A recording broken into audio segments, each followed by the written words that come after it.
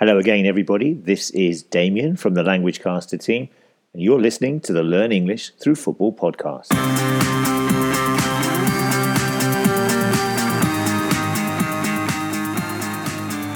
We hope you're all well and keeping safe wherever you are.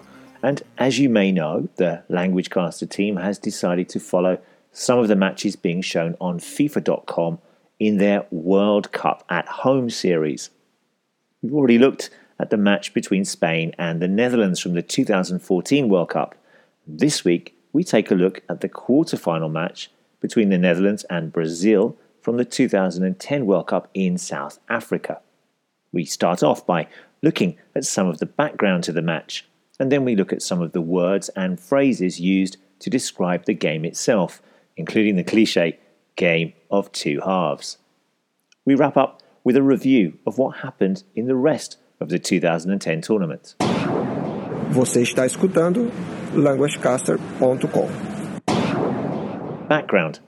This was the first ever World Cup to take place in Africa, and it was the first tournament for many years that I watched while in London, which meant that as South Africa is only an hour ahead in time zones, I was not watching games late into the night.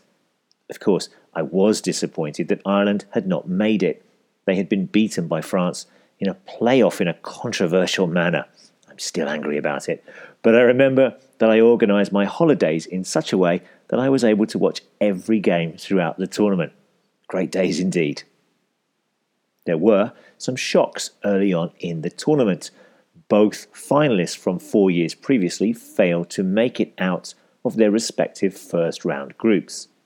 The French went home in disgrace after losing to both the hosts South Africa and Mexico, while the holders Italy also finished bottom of their group, which saw Slovakia and Paraguay qualifying.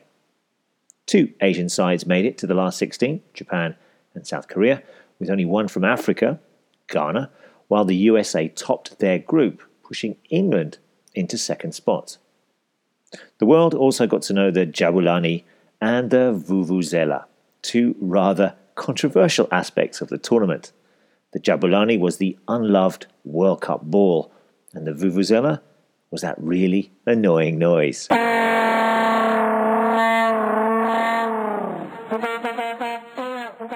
What we thought would happen. Well, in our quarter-final preview, we felt that this was the pick of the last 8 matches, and despite Brazil being favourites, we thought the Dutch might overcome them. This is what we said. Both teams are in very good form, with the Dutch on a national record run of 23 games unbeaten, but it's generally felt that Brazil have better discipline, organisation and more match winners in their team than Holland. True, the Dutch have Sneijder, Van Persie and Robben, but Brazilian fans point to Robinho, Fabiano, Maicon and Kaká. Despite these top players, however, I'm going to go for Holland, partly because I feel the pressure on Brazil, and particularly on Dunga, is simply too heavy for them to bear. I also feel that the Dutch have one good game in them, and this could be the one, while Robben looks very impressive. And I feel if he or one of his teammates scores first, then it'll be very interesting to see how Brazil cope. 2-1 to Holland for me.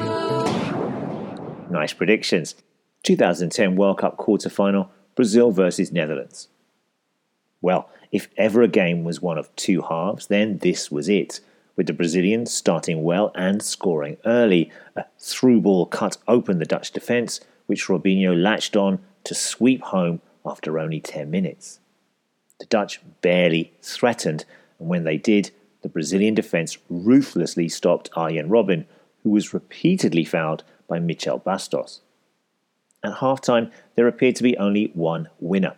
But 10 minutes into the second half, the Brazilian keeper, Julio Cesar, came for a Wesley Sneijder cross and missed it. He flapped at the ball, and it hit the head of his teammate, Felipe Melo.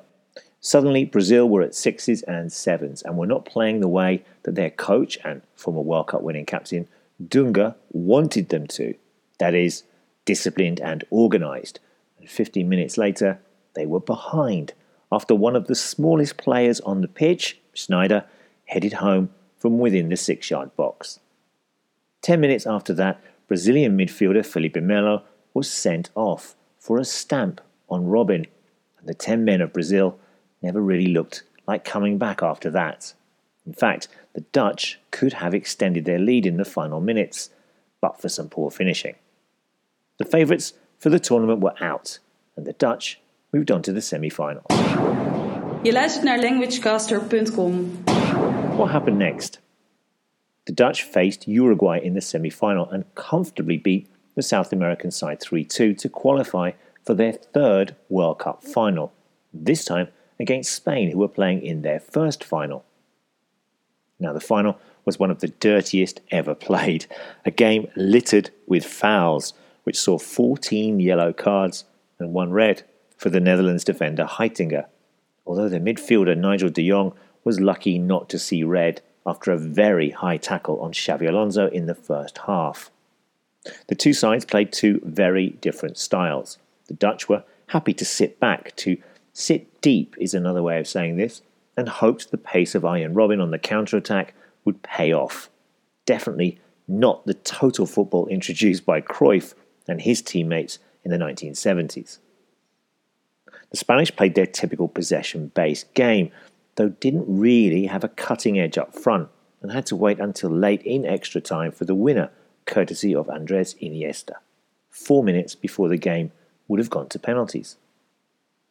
Though a deserved winner of the tournament, Spain won all their knockout games by 1-0, suggesting that they weren't the free-flowing side of previous years either, although they went on to retain the European Championship title 2 years later to cap a remarkable 6-year domination of world football, until, of course, the Dutch exacted some form of revenge in Brazil 2014. Vous écoutez languagecaster.com.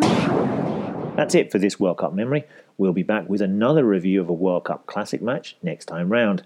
We'll be looking at the 1986 last 16 match between Brazil, again, and France from Mexico. Before we go, don't forget that you can contact us here at LanguageCaster via our various social media platforms. That's Facebook's Learning English Through Football, Twitter, Pinterest, and Instagram.